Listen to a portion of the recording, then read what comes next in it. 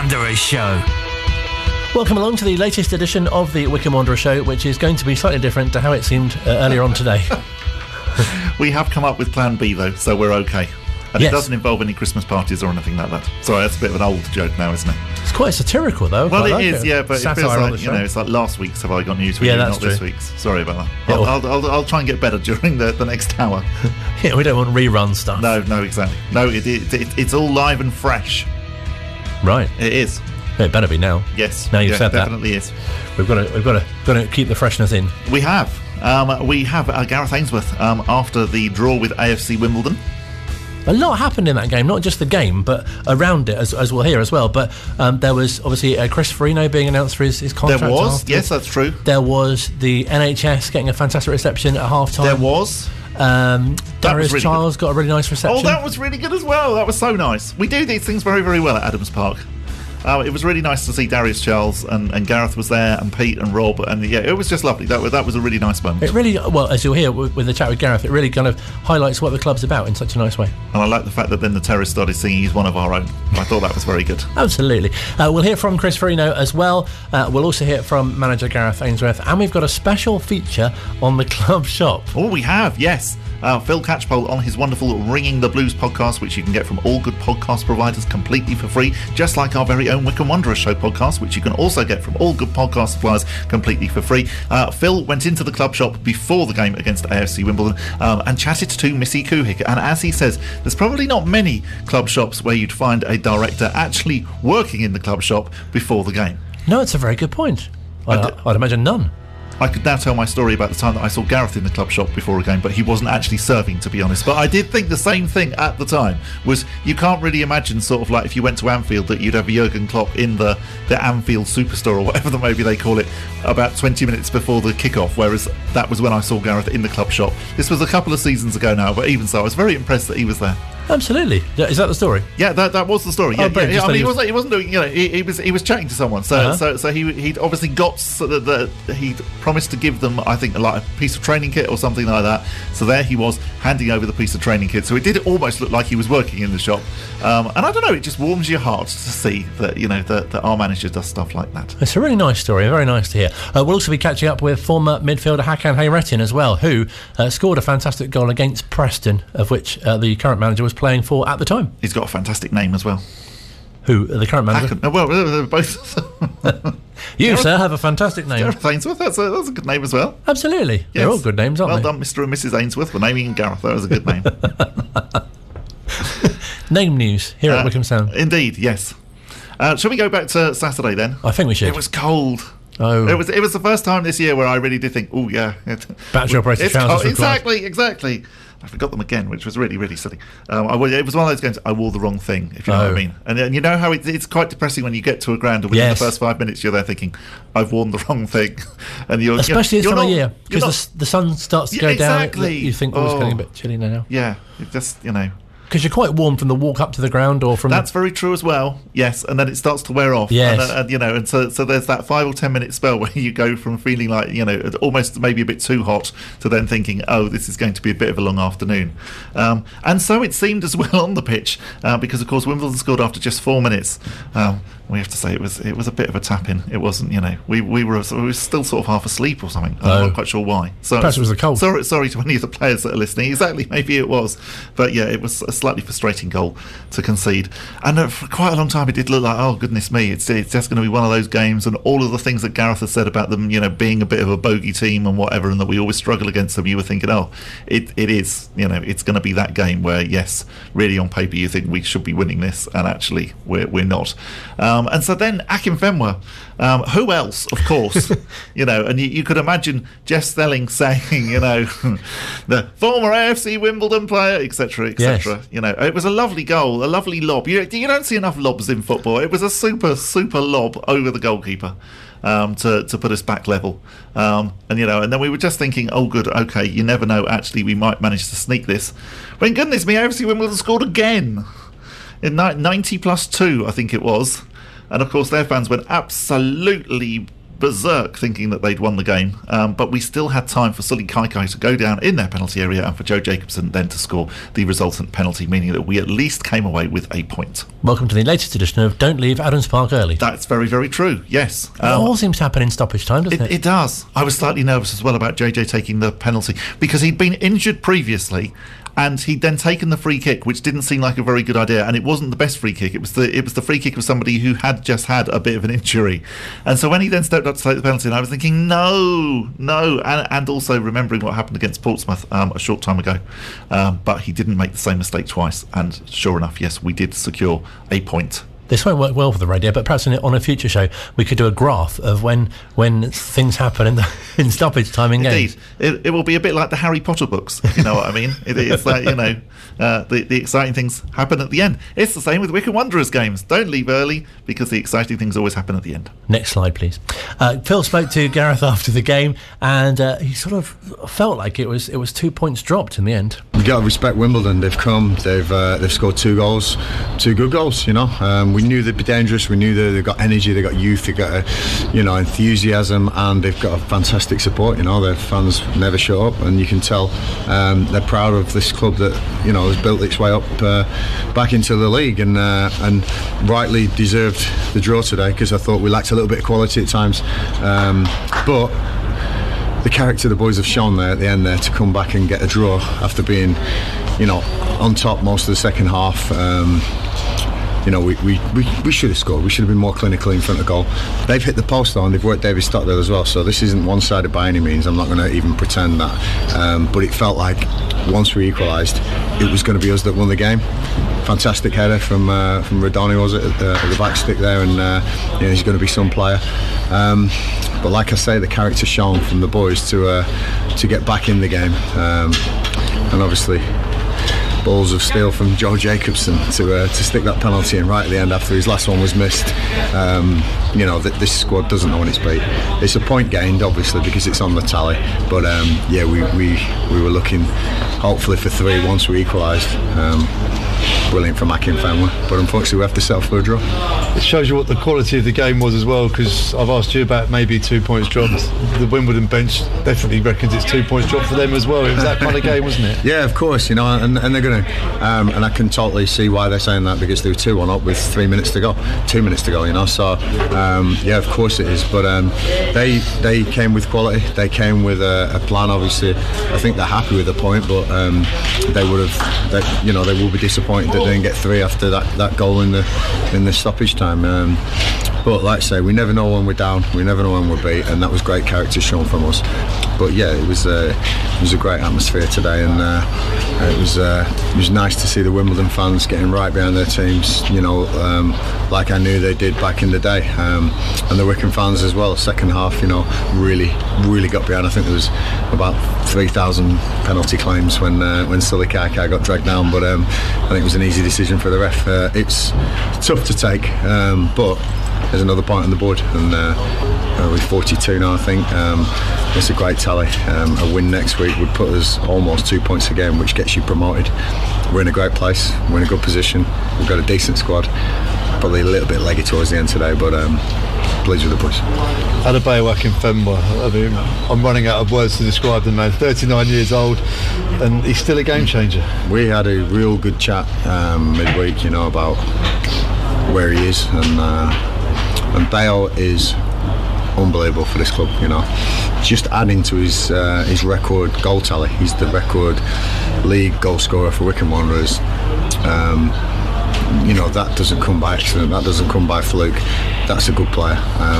He's an exceptional player, an exceptional talent, a brilliant leader, and above all that, an awesome human being. And I'm very humbled to have him in my side, but he'd be exactly the same, saying exactly the same things, and that's why the man is so good. And I think Wycombe really sit down and realise what they've got with him, because he's sensational, and what a goal. He could have got 1 or 2 more as well. There's some great balls put in the box second half, but he's got us back in it without a doubt. And defensively, no Anti Stewart again today. Is that still that illness still hanging around? Yeah, he's got illness. David Wheeler, unfortunately, illness as well. I'm sure there's going to be more clubs and more around the country with the winter coming. This. The pandemic getting ramped up again, and illness of colds and flus, and people are saying, oh, it's not this but it's this, and it's going to happen. We've just got to be as safe as we possibly can here, and we need to ramp up what we're doing now, because it is winter, so even in a non-pandemic era, I think you've got to watch your colds and flu over winter time. So keeping the squad together, keeping them healthy will be really important. There's a few tired legs in there, and if I'm honest, a couple of players played with some serious knocks as well, stitches in feet and injections here and there. So thank you, boys, for going through the pain barrier for me. Didn't quite get there today, but take a point all day as long as we can back it up next week away for Bolton. And you've always said when players do miss out through injury or illness or suspension, it provides an opportunity. Chris Farino's come in and made his Football League debut, and he's just announced in the bar now in front of the Wycombe fans that he's got a 2.5-year contract here through the development squad. I think Chris is an excellent prospect for Wycombe Wanderers, as is Anis Mehmete, Ali Al-Hamidi and Ali Pendlebury. Some young boys who are really coming through at this moment, and I'm excited to say Chris has proved himself for me enough already with his application, the mental side he's got rather than just the physical side, because we look at all aspects of a footballer. Chris has got a real chance. So centre halves are very hard to come by. We know that. Every window we have a look for them, and honestly they are gold dust. So getting a good one, getting him signed up early at a young age, I think is great business for this club, and I couldn't have done it without the Courage support. Thanks for them. It's up to me now to get Chris to realise his full potential, which I think can be a top player. Looking at his playing record, he was playing at Wingate and Finchley before coming to join Wycombe, and Anis Mehmete down at Step 9 as well. It's a good message for players playing at that level, and also for scouts that there's talent out there. Yeah, and I was told I wasn't good enough at 18 and 19, so it's only opinions, it's only timing. Some players develop slower than others, some develop quickly and then don't make it. It's right place, right time, opportunity, and a little belief from somebody, and they've both got total belief from me. I think they're going to be excellent players, and for years to come, hopefully for Wycombe Wanderers. I imagine there are some fantastic aspects of being a manager, but to hand a player a contract, their first contract, and also their first sort of league start as well, must be quite special. It must be very, very special, mustn't it? And just you must feel like you've crowned the winner of the X Factor or something like that at that moment. Literally, sort of on you go. This is going to be the start of something quite exciting. Yeah, and particularly somebody like Chris Farino, who being brought in to make up the numbers, as it were, and then ending up, actually making it. It must just be wonderful.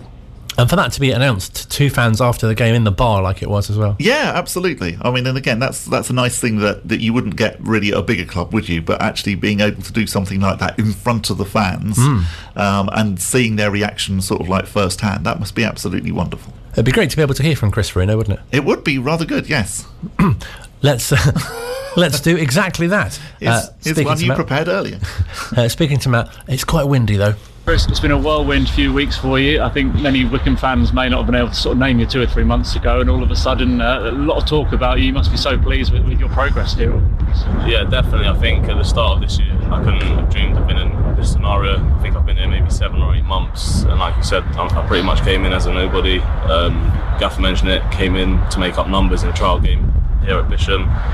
Performed well, earned myself a trial, and it's been a hard graft, recovering from a knee injury for 5 months, and then the Papa John's game. It's been a great learning experience since I've been fit the last 3 months. You talk about learning experience, you literally were learning, weren't you? You were off at university when you got the call. Talk us through how that came about. I woke up in bed about 11:30, maybe 10 o'clock at the earliest. Got a call from an agent that I hadn't spoken to for a few years when I was at Colchester, and said, there's a trial game at Wycombe, are you fit? Arguably fit or not. I came in, I think I've done alright. I earned myself a trial, and yeah, here I am. I guess it's one of those sliding doors moments. Had it not worked out, you could have continued your studies. You don't know where your career might have taken you, but I guess now you're fully focused with a contract under your belt on making it in professional football. Definitely. I think I made the choice to go to uni. I always have loved and enjoyed playing football, but to do it full time and given the backing of the gaffer, Dobbo, Kuigs, and all the physio staff I worked hard with, it's been amazing. some incredible players to learn from as well. I think the gaffer said he couldn't have wished to have made your debut alongside two better individuals than Joe Jacobson and Jack Grimmer, but Tav, Anthony Stewart, plenty of other experience that you can learn from. Yeah, I think it's amazing. Even when I was on trial, I kind of got a gauge I was doing all right, and I remember speaking to Tools after one training session. I was picking up so many tips, little habits, stuff like that, and I knew after halfway through my trial decision, yes or no or not, I was going to stick it out with football, because this club showed me it's a great to play full-time football. It's a pleasure, honestly. I guess some of the other players have been examples of breaking through. Anis and Ollie Pendlebury, and I guess patience has to come into it as well, because obviously saw you play great against Burton, and as soon as other players become available again, there will be some rotation and chopping and changing, but just taking the opportunities when they come will be key for you, won't they? Of course. I think the one word I always use when I'm here is grateful. So I never go knocking on the gaffer's door or anything like that. I know I have to bide my time. You mentioned Ollie Pendlebury, he's 2 years younger than me, got his opportunity before me, but there was never any worry or panic. I knew what I had to do at the training ground day in, day out, and on my days off as well, just making sure I do things right now and making up for a bit of lost time, I guess. You said to me after the Burton game that you didn't have too much notice before kick-off that you were playing in the team. I guess that maybe helped you with your lack of nerves in the end, I guess. I think if I got told the day before, I probably wouldn't have been able to sleep as well. I got told about an hour and 20 minutes before kick-off, so there's 20 minutes in the change room with a bit jitters and nerves, but I managed to sort myself out. And I think once I step onto the pitch, there's a narrow focus, and I'm very much focused on the game. And you've had some great landmarks already. Your first goal at Hartlepool, obviously that was your debut. You've had your league debut, plenty to look forward to in 2022. Definitely. I'm working on my next goal, my aim. I'm not sure where to put the ceiling now, because as I said a year ago, I couldn't imagine it. So I think, the sky's the limit, definitely. And how did it feel walking out there to a stadium full of fans, and Wycombe fans really getting behind you, singing your name, and that must have been an amazing experience for any professional? Yeah, it was amazing. I have to admit, it's hard to hear the fans when, as I said, narrow focus. You kind of have to block all that out, but that's great. I think we've got great support at home, and I think it's important that we keep bringing the fans down, and I'm looking forward to Boxing Day as well. It's always a big crowd. Great to be a young player looking forward to Boxing Day. It is, yes, and hearing the crowd chanting your name, even though he does then, I think, rather interestingly admit that it's difficult to hear the crowd, which is something that David Wheeler said before as well. Actually. That is interesting, isn't it? Because you'd think you're in a sort of a bowl, in a sort of in the middle of it, but perhaps not.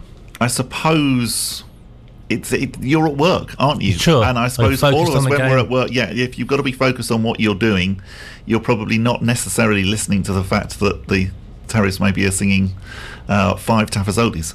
As they did again on Saturday. I did very much enjoy their rendition. It's very festive, isn't it? Of the 12 Ryan Tafazzolis. Still to come on this week's edition of the Wycombe Wanderer Show, we'll be giving you some ideas of what to get for Christmas gifts. From the club shop, we'll hear from manager Gareth Ainsworth. Maybe 5 Tafazzolis. Yeah, maybe, little model ones. Yes.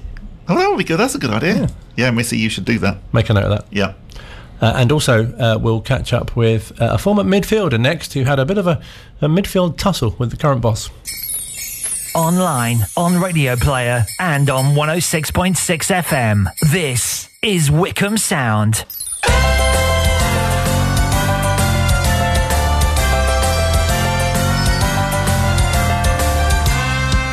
Christmas on Wycombe Sound.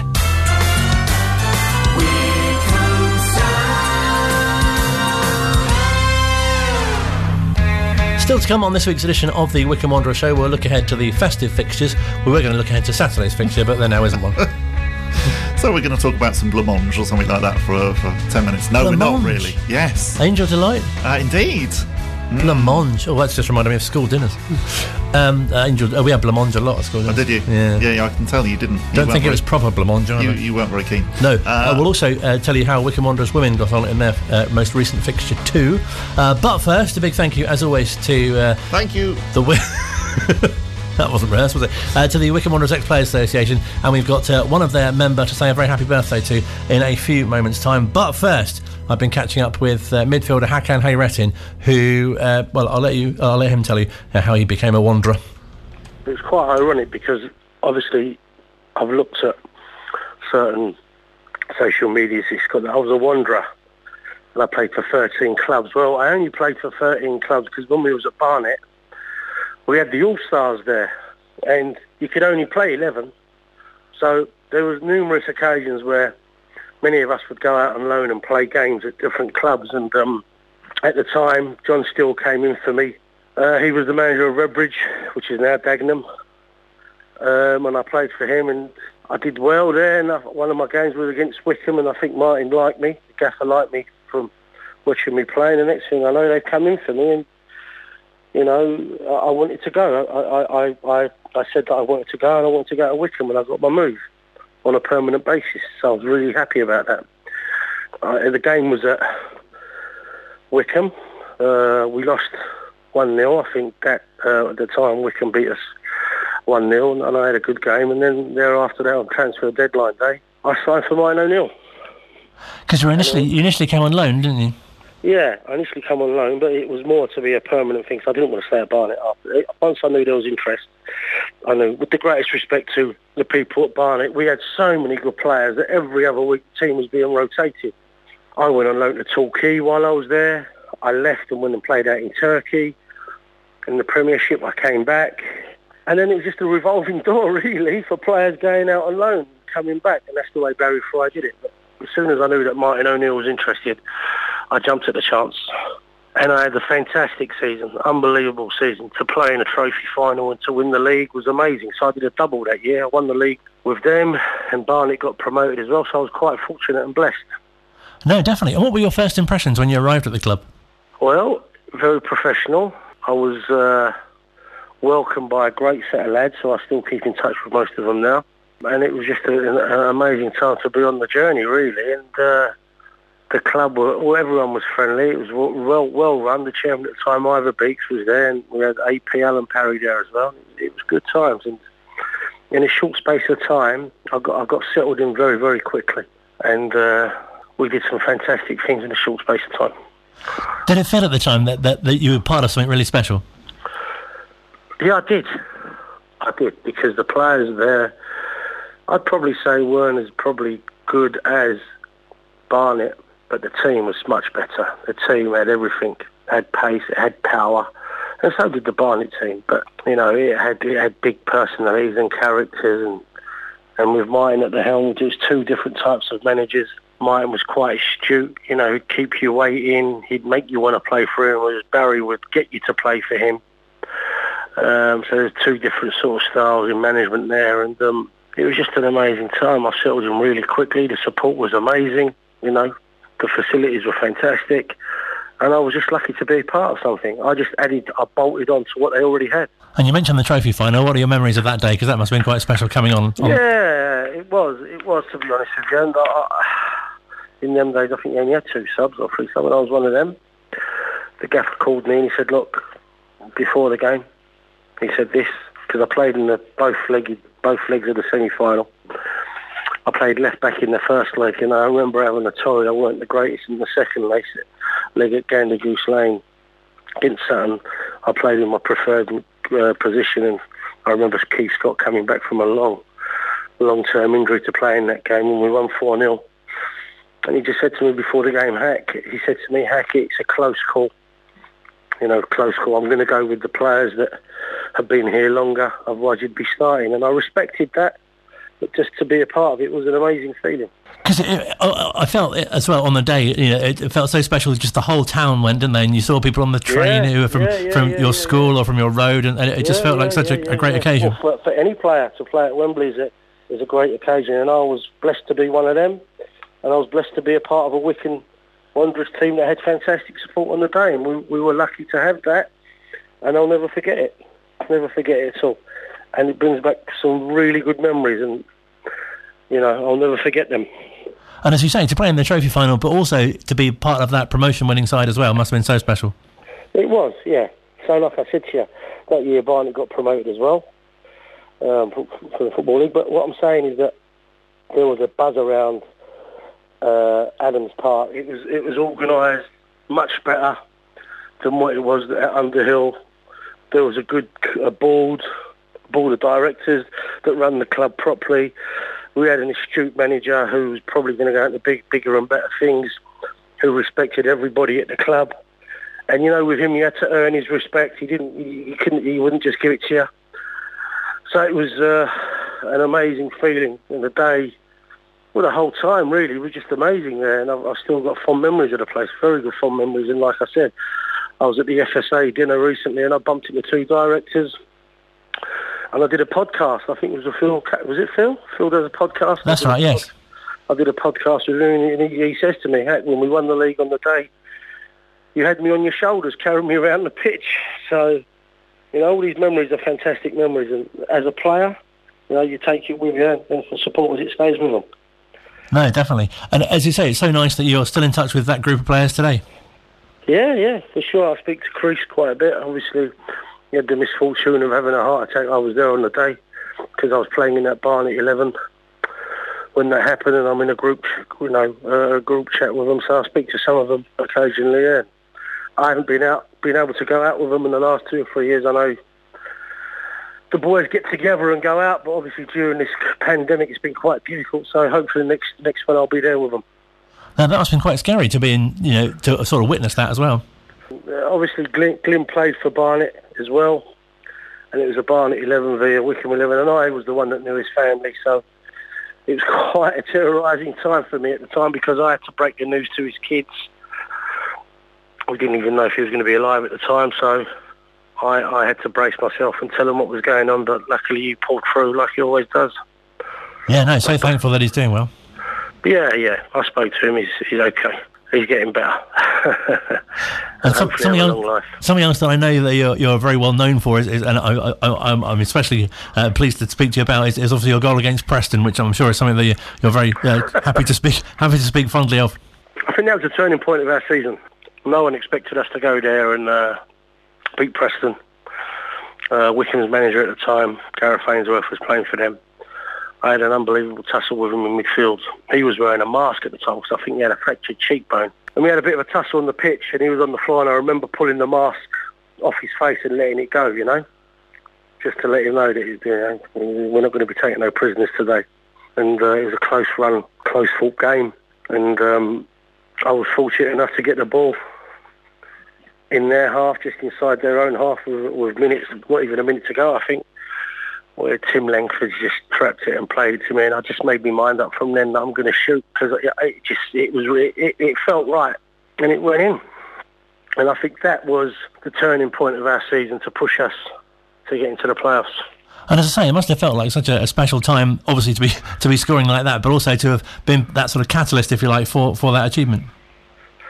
Yeah, to be part of such a good team, because usually I've been involved in clubs as a coach, as a manager, or even as a player. Like when you get promoted, you galvanise, and the momentum takes you through. We had that in abundance at Wycombe, so and I still say this now: the level between National League and Division 2, there's not that much of a big difference, and we proved that. I proved it on 2 occasions, once with Barnet and once with Wycombe. The gap wasn't that big, and we galvanised something, and we fully deserved to be where we were. But that game there was, I think, the turning point of our season because big things were made of it. John Beck was there at the time. There was all kinds of shenanigans going on where we were told not to drink the tea, and he would put heaps of sand in each corner so the balls could hold up. I remember the gaffer refused to play until the sand was taken off. But on that particular Friday when we were practicing, we finished training and he disappeared, so we just carried on practicing shooting, and I think that may have helped. But I'll never forget them memories for me. Fond memories, and sometimes my son even says to me, "Do you know what, Dad? It's been voted the best goal in Wycombe's ever history in the Football League," and I take great pride in that, No, definitely, and the whole team seemed to play such exciting attacking football at that time as well. Yeah, it was. We played with 2 wingers, played with 2 forwards. We had Guppy on one side and Hutchinson on the other, and we had some great midfield players, and I was competing for a place at the time with Simon Stapleton and obviously Keith Ryan, both legends at the club. There was me in there as well, and Keith Scott was immense up front. And from my time of knowing Westy and Kim Casey, these are non-league legends. You only get to see these players once in a lifetime, and these were non-league legends that were proven at this level.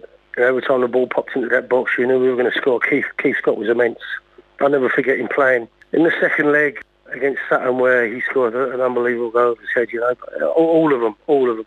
You can't single one player out and say that he was special. And I know the gaffer liked Steve Guppy because he had an unbelievable wand of a left foot, and we used to just give him the ball and let him get on with it. But there was other players that had to get that ball and give it to him. So You know, it was a good all-round team that we had there that was capable of playing some really good stuff.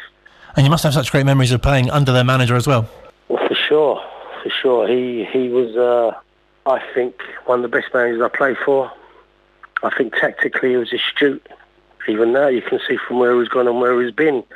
Very intelligent man. And he wanted you, he made you play for him. You know, if Martin O'Neill would say, I'd see you in the change room at 1:15, he'd turn up at 1:55. He'd keep you waiting, you know. Very simple in his methods, but very effective.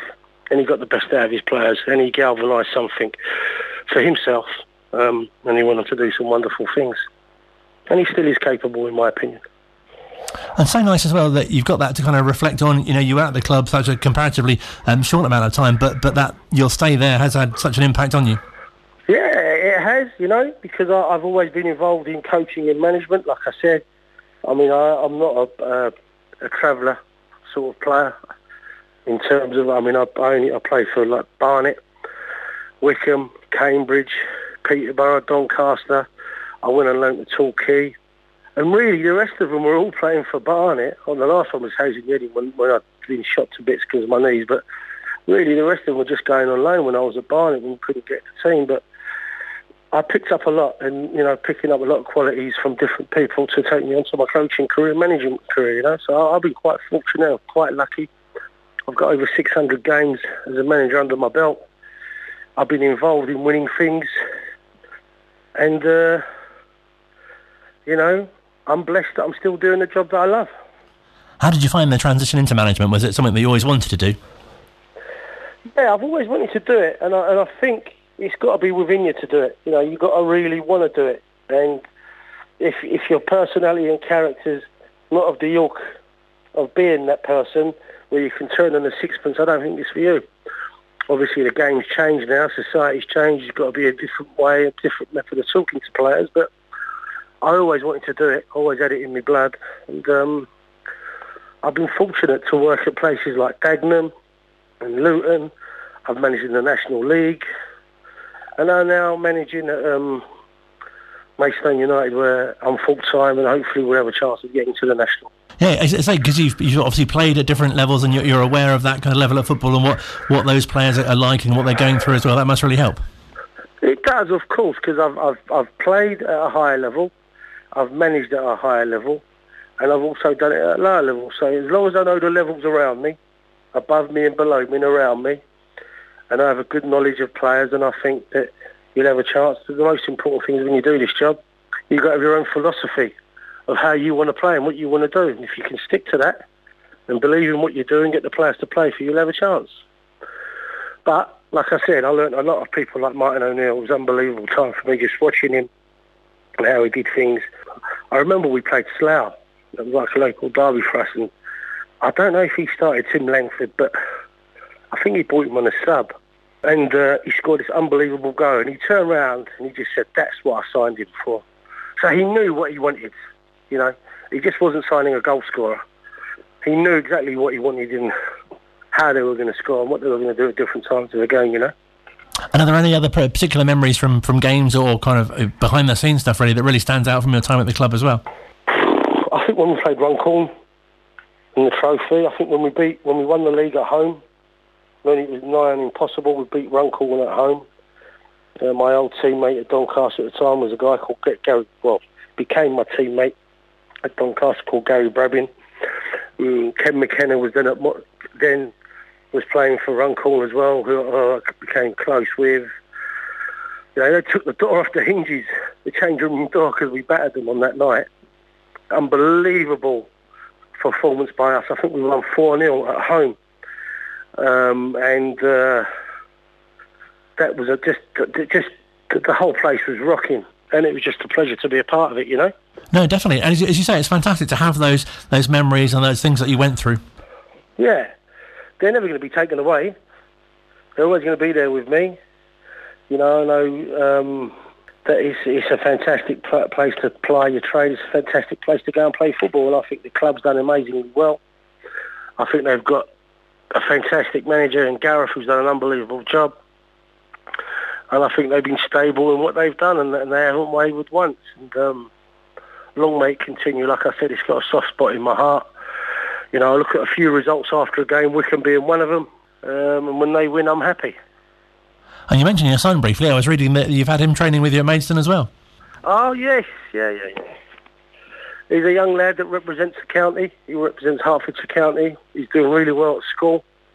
He's on course to get his A-level. He's done his mocks. He's done really well, but he's got his heart on Saturday sitting, being a professional footballer, but obviously his studies come first. He doesn't look out of place at all. You just got to keep his feet on the ground. That's all.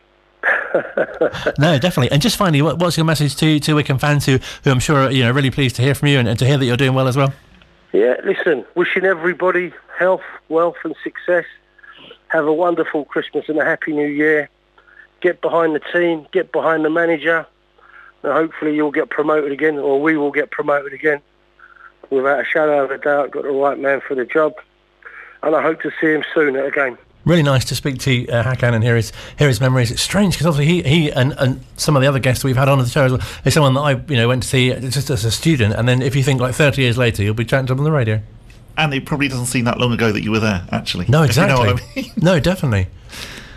But really, really nice to hear, and good luck to him and to Maidstone as well. Absolutely. We wouldn't have said that once upon a time, but it's all right now. No. I think there's a big enough gap between us in the division. So no, definitely. They'll be in safe hands. Yeah, Something else I've learnt as well, we should learn things from people who know more than us, and Martin O'Neill, obviously someone who we will look up to. And I've now learnt that if I arrange to meet someone at 1:15, I don't need to turn up till 1:55. But you didn't have that experience, I don't think, with him on the phone, did you? No, he was very prompt. Yeah. Also, that to be honest, that would annoy me a bit. I'd be if it was me, I'd be there 10 minutes early. Exactly. Yeah, but that made you want to play for him. Yeah, I suppose so. You'd be happy to wait. But no, really, really good hearing from Hakan, and you can still see his goal against Preston, by the way, on YouTube. Well worth a look. Definitely well worth a look. And against Preston as well. Yeah, on their old plastic pitch. Oh yes. With sort of David Moyes, and that was that sort of time, wasn't it? Yes, it was. Gareth playing, of course, with his mask on.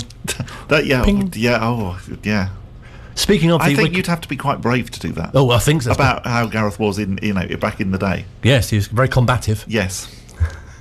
Someone we must say a very special happy birthday to as well, also from the Ex-Players Association, is Ken Brown, who celebrates his 90th birthday on Saturday. Happy birthday, Ken. So I thought I'd share this with you because this is something that JDT from the Ex-Players Association has put together about Ken. The year is 1931. I'm literally reading this to you. You're sitting comfortably. One of Wycombe Wanderers' greatest as they lift the FA Amateur Cup for the first and only time by beating Hayes and Highbury. Alf Britnell wrote himself into the record books with a late winner. At the other end of the pitch, Jim Kipping was between the posts, adding to his reputation, which includes 289 appearances in a decade of service. You don't get those sort of players around these days. Yeah, no, you don't. No, you get Hakan saying, I haven't been to many clubs, and then he says, I've been to 13, and you think, that's quite a lot, really. That was also the year that another future Blues goalkeeper was born. This week, we send 90th birthday wishes to Ken Brown. Unlike Jim, he didn't get to make a cup final appearance, being understudy to Dennis Sirrett, who we've spoken to on the show, during the 1957 Wembley run, but he was good enough to regularly challenge Sid Cairns' regular number one and made 104 senior appearances between 1956 and 1962. A hugely popular figure at Lokes Park, along with late wife Maggie. Ken also spent 3 years at Maidenhead and was assistant manager at Slough Town. Slough getting quite a mention this evening. Starting his career with Slough Centre, the owner of his own stationery and print business. Before retiring, Ken will be celebrating with his son Richard 3 grandchildren and 9 great-grandchildren. His many friends from his Wycombe days will also be raising a glass to a great character and a lovely man. Happy 90th, Ken. Oh, happy birthday, Ken. I think there's a slight typo in that message because I've just had a look up about FA Amateur Cup finals, and in 1931 we played Hayes at Highbury in the final. It wasn't at Wembley. That might be my in fact, it wasn't at Wembley, the FA Amateur Cup final, until 1949. So they used to play it wherever, and we played ours at Highbury, which is quite a good place to play, really, considering that some of them were played at places like the Den and Ayrton Park. But yes, we beat Hayes 1-0. Excellent research. Online, on Radio Player, and on 106.6 FM. This is Wycombe Sound.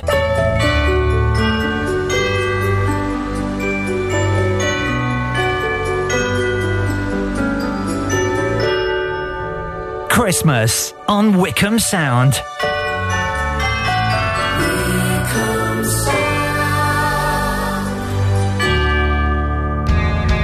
Final part of the Wycombe Wanderers show. I don't know if we've mentioned it nearly enough, but we're not looking ahead to the Bolton Wanderers game on Saturday. The reason is it's been postponed. No, so we're trying to fill the time by sort of playing you the trail of the Wycombe Wanderers show in case you've never heard it before. Tell us about Wycombe Wanderers women, how they're getting on. So not quite so well this week, but they did not have their full squad. It was only the League Cup, in that way that when you lose the League Cup games you can say it's all right, we're concentrating on the league. So they played top of the table at Abingdon United, and they went down 8-1. Oh, I know that's exactly what you pull that face that you make when you lose sort of like 8-1. It's like, you sort of wince. Yes, yeah, absolutely. And you're now going to ask me actually who they're playing this next weekend. Just say next. Yeah, Who are they playing next? Who are they playing next? And my computer's not finding out quick enough. You can tell it's live, can't you? We'd have definitely edited this bit out. This bit wouldn't have made the final cut. Okay, so they are playing. No, let's do it properly. Oh, okay. Who are they playing next? They are playing. No, you're supposed to say straight away. It doesn't actually say. Oh, okay. Because I think that they now must be on some sort of Christmas break. Yes, I did suspect. Sorry, this is the rather poor FA website. Which it doesn't really update itself. It's not very good, does it? No, let's move on. Also, they've still got fixtures there from like the 31st of October, which is very confusing. Yeah.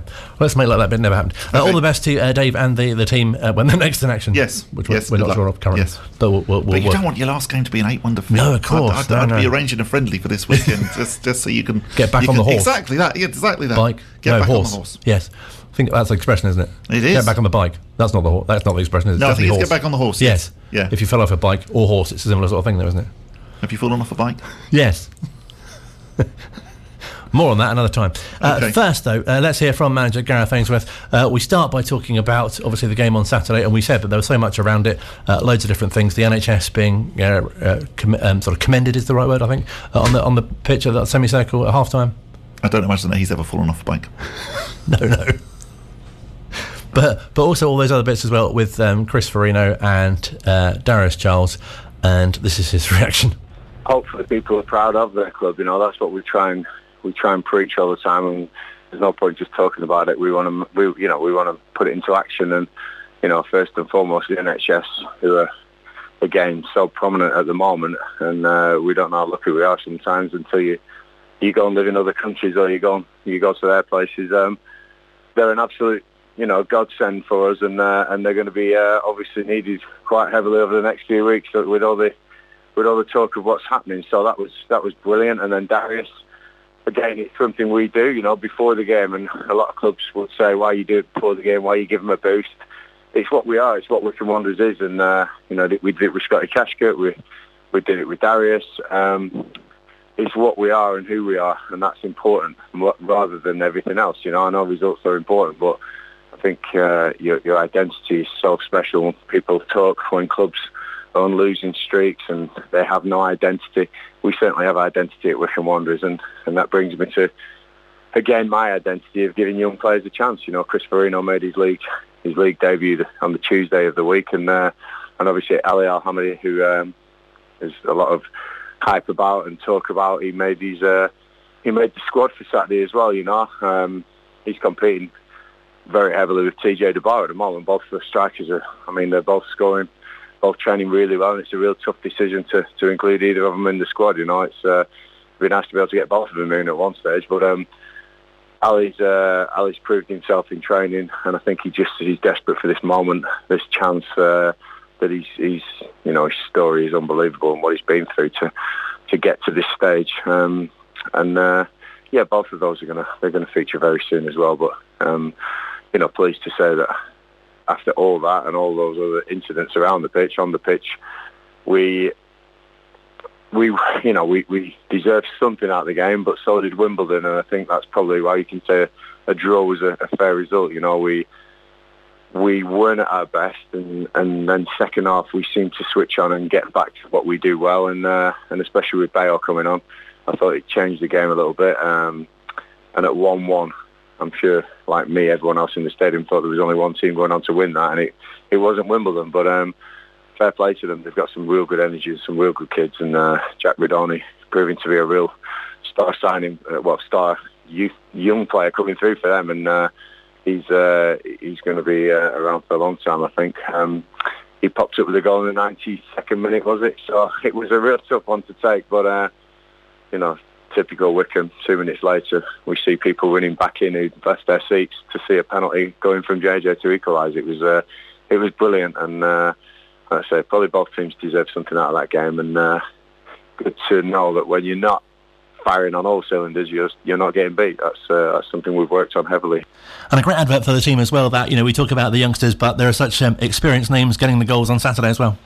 Yeah, both of those, both played a big part in my last 10 years at the club, and JJ the last 8 seasons, I think, Bayo 6, and the stalwarts of Wycombe Wanderers. You talk about, the names gone by of your Keith Ryans and your Matt Bloomfields, for instance, and Guppies and Carrolls. Akin Fenway and Jacobson must be talked about in the same vein. There's no two ways about it. They've both played huge parts in the success of Wycombe Wanderers, and I'm really proud that both of them are still fully committed to this squad, and hopefully we can give a cherry on the top by finishing in that in that top 6 places at the end of the season. That's what we're aiming for. It's going to be tough, but they're real leaders in the group, and brilliant to see them both score goals on Saturday.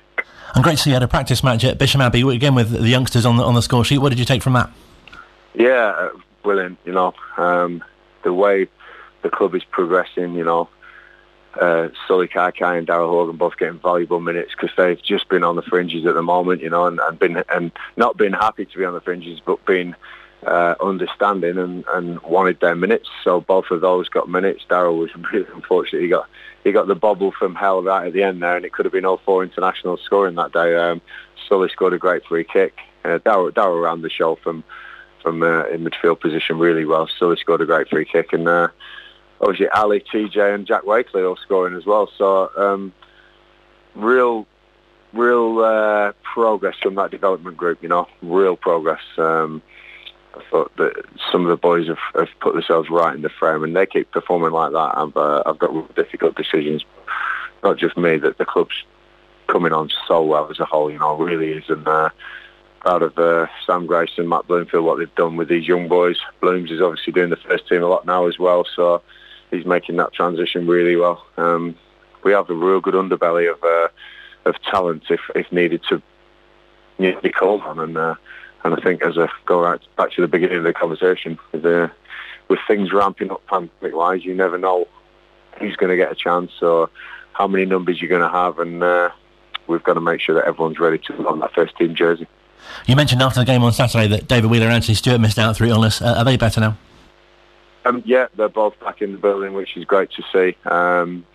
Whether they'll be fit enough, we'll see. But really, really pleased to get them both back in.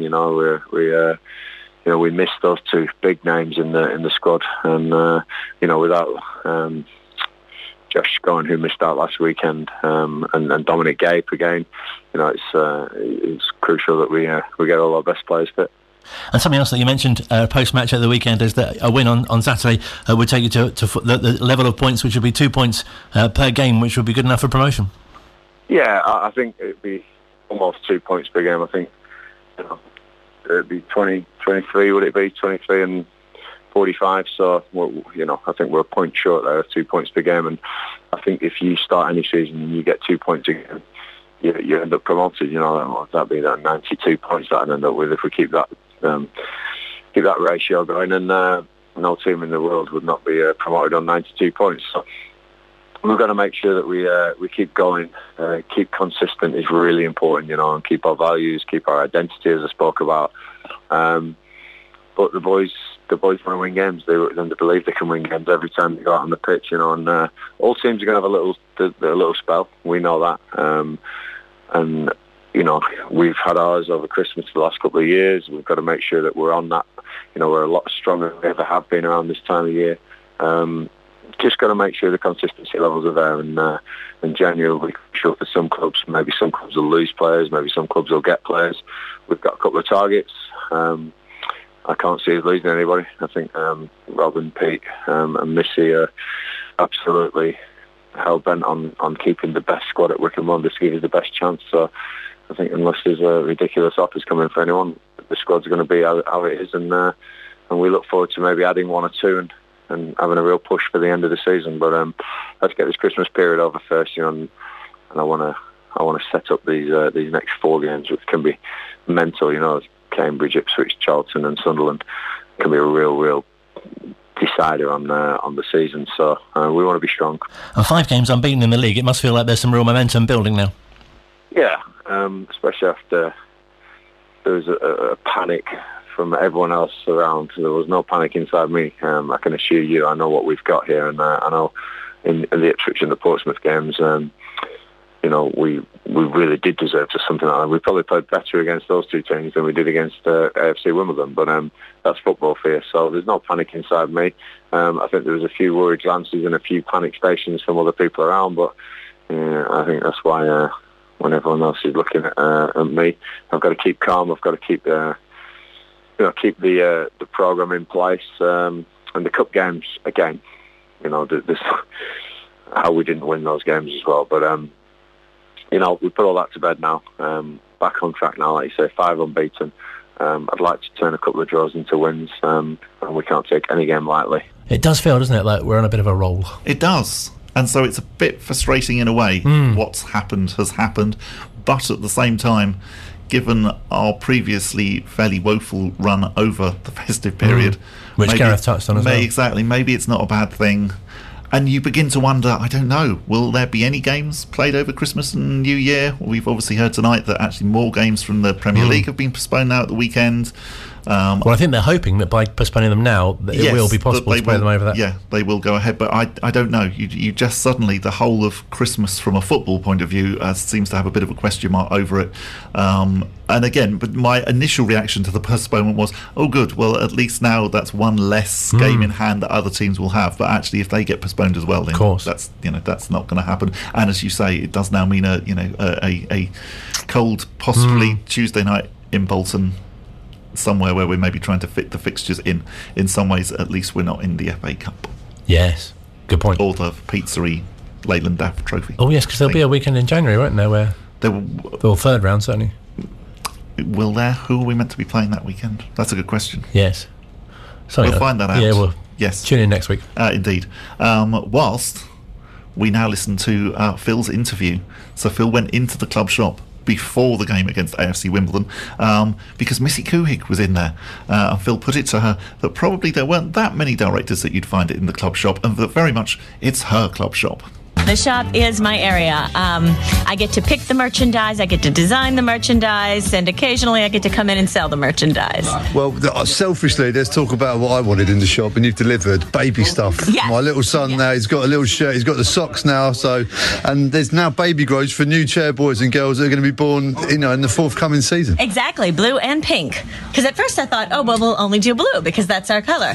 And we had a huge demand that people wanted pink ones too with the logo on it. So we can do that. We can deliver what people need. I might have to have another baby now. No, you're going to have to, right. Wow. And there's a bottle of gin on the counter as well. Wycombe are diversifying. That's right. We're trying to expand the selections so that there's something in the shop for everyone. Gin is not my cup of tea or my cup of gin for that matter, but a lot of people are going to enjoy it and love it. Next up, maybe we need a bottle of wine with our label on it. That would be my thing. Oh, definitely. A nice claret, I think, to toast promotion with, hopefully. Right. 72 clubs in the Football League. Are there many board members working behind the shop on a match day? I I have no idea, but I would assume no. I would assume there's even less board members working behind the desk at the shop than there are female board members in the EFL all over the place, which is a very low number to start with. Well, that was going to be my next question. How are you finding it as a female in what has been a very male-dominated environment in this country in football boardrooms? I understand that that's the history, but I haven't seen any barriers to it whatsoever. The rest of the board treats me just like one of their own. I bring my own talents to it with the merchandising and the marketing. I have a background in marketing and sales for my entire career, and we all work very well together. So no barriers whatsoever in this club. And the shop, we're in the shop now. The shop's looking great. I mean, how are sales going?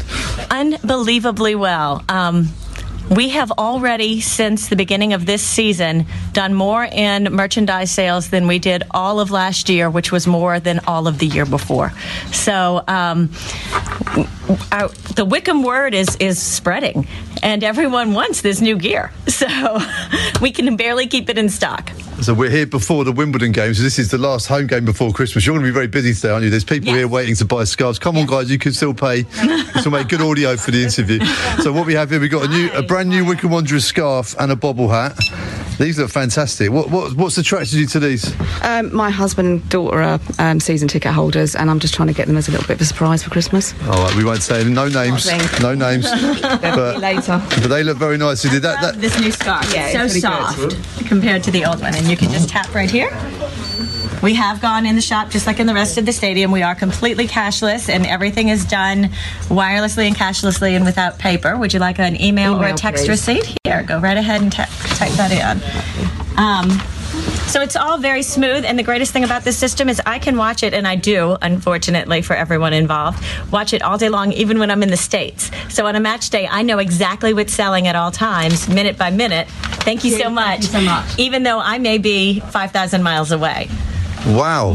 So, Rob, I picture you guys watching the football and the matches, but you're also screaming at the screen going, we've sold some more baby socks. I do, actually. When it's a new product that's just come in, like these Santa hats today or the Santa stockings, I do constantly say to him, well, that's 10 in one day, or that.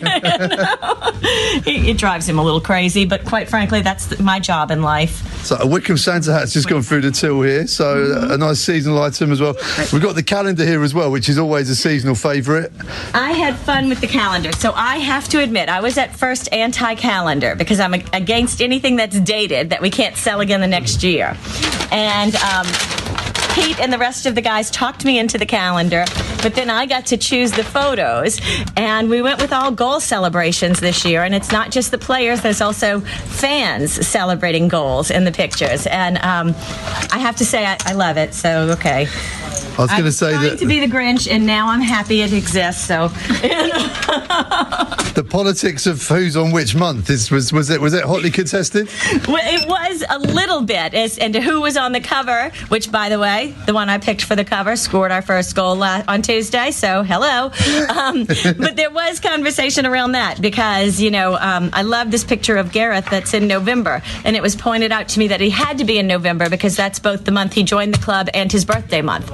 And I said, okay, well then, obviously November. There we are. We need to include St. Gareth's Day here in November, definitely. Well, all the best people born in November. Only because your birthday's in November. But you know, though, that means now that we can't sell anybody in January, otherwise the calendar will be wrong. Oh, well, there you go. Very true. We always used to scan across the opening months, like, who's going to go in the summer? There it is. And would you like a receipt by text or email? So it was a lot of fun putting it together, and they were probably right. I'll admit that. I need to ask you about match days because obviously you're 5,000 miles away, you and Rob, and there's a whole army of people now in Louisiana watching these games online. What's it like? I mean, I've never had to do it. It's great fun. Most of the matches are early in the morning, so we actually watch them from home. Occasionally on a Saturday, I have to be in my bookstore, and I have it on the television there, but it's just me that early in the morning. I'm not, showing it publicly or anything like that. And we'll be texting back and forth to each other if we're not watching it in the same room. So it's almost like when he's here and I'm not. We're texting each other during the match as well. But, watching the match on TV is not nearly the same as being here in person, but of course we can't be here for every match. And Are you calm? Is Rob calm? What's the dynamic in the room? If Wycombe let a goal in early on. I don't think calm is the right word, but it's not overly excited. It's, Okay. we know it's a long season and a long game. And tense, yes. Calm, no. Well, enjoy the shop. It's great to see you behind the till. Thank and, you. and good luck with all the merchandise. And people can get stuff online, right, until Yes, Christmas? yes, What's the cut-off date for them? It's hard to know with shipping what it is today. We can't guarantee anything, but we will try our best to get things to you as quickly as we can. Smashing. Well, happy Christmas, Missy. Merry Christmas to you. Our consumer correspondent, Phil Catchpole there, from the excellent Ringing the Blues podcast, which has been mentioned twice now on this week's show. I was very impressed with all of the customers as well chipping in. Yeah. It was good, wasn't it? You're expecting the credits at the end there. Yeah, exactly. Yeah, all of the people who featured it in the making of that. Thank you very much to Phil. Yeah, excellent. We'll be back next week with a bit of a different show, because we won't be looking back on a game. That's true. No, already. But we'll be previewing the hopefully busy festive fixture schedule. Let's hope so. Yes. Cambridge United on Boxing Day. Let's hope it goes ahead. Let's hope it's not too chilly as well. Yeah, cool. Yes, it was cold there on As has Saturday. become tradition, I'd like to leave the final words to you. Ho, ho, ho, and a Merry Christmas. And let's hope that the COVID doesn't cause too many more postponements. Well, thank you very much.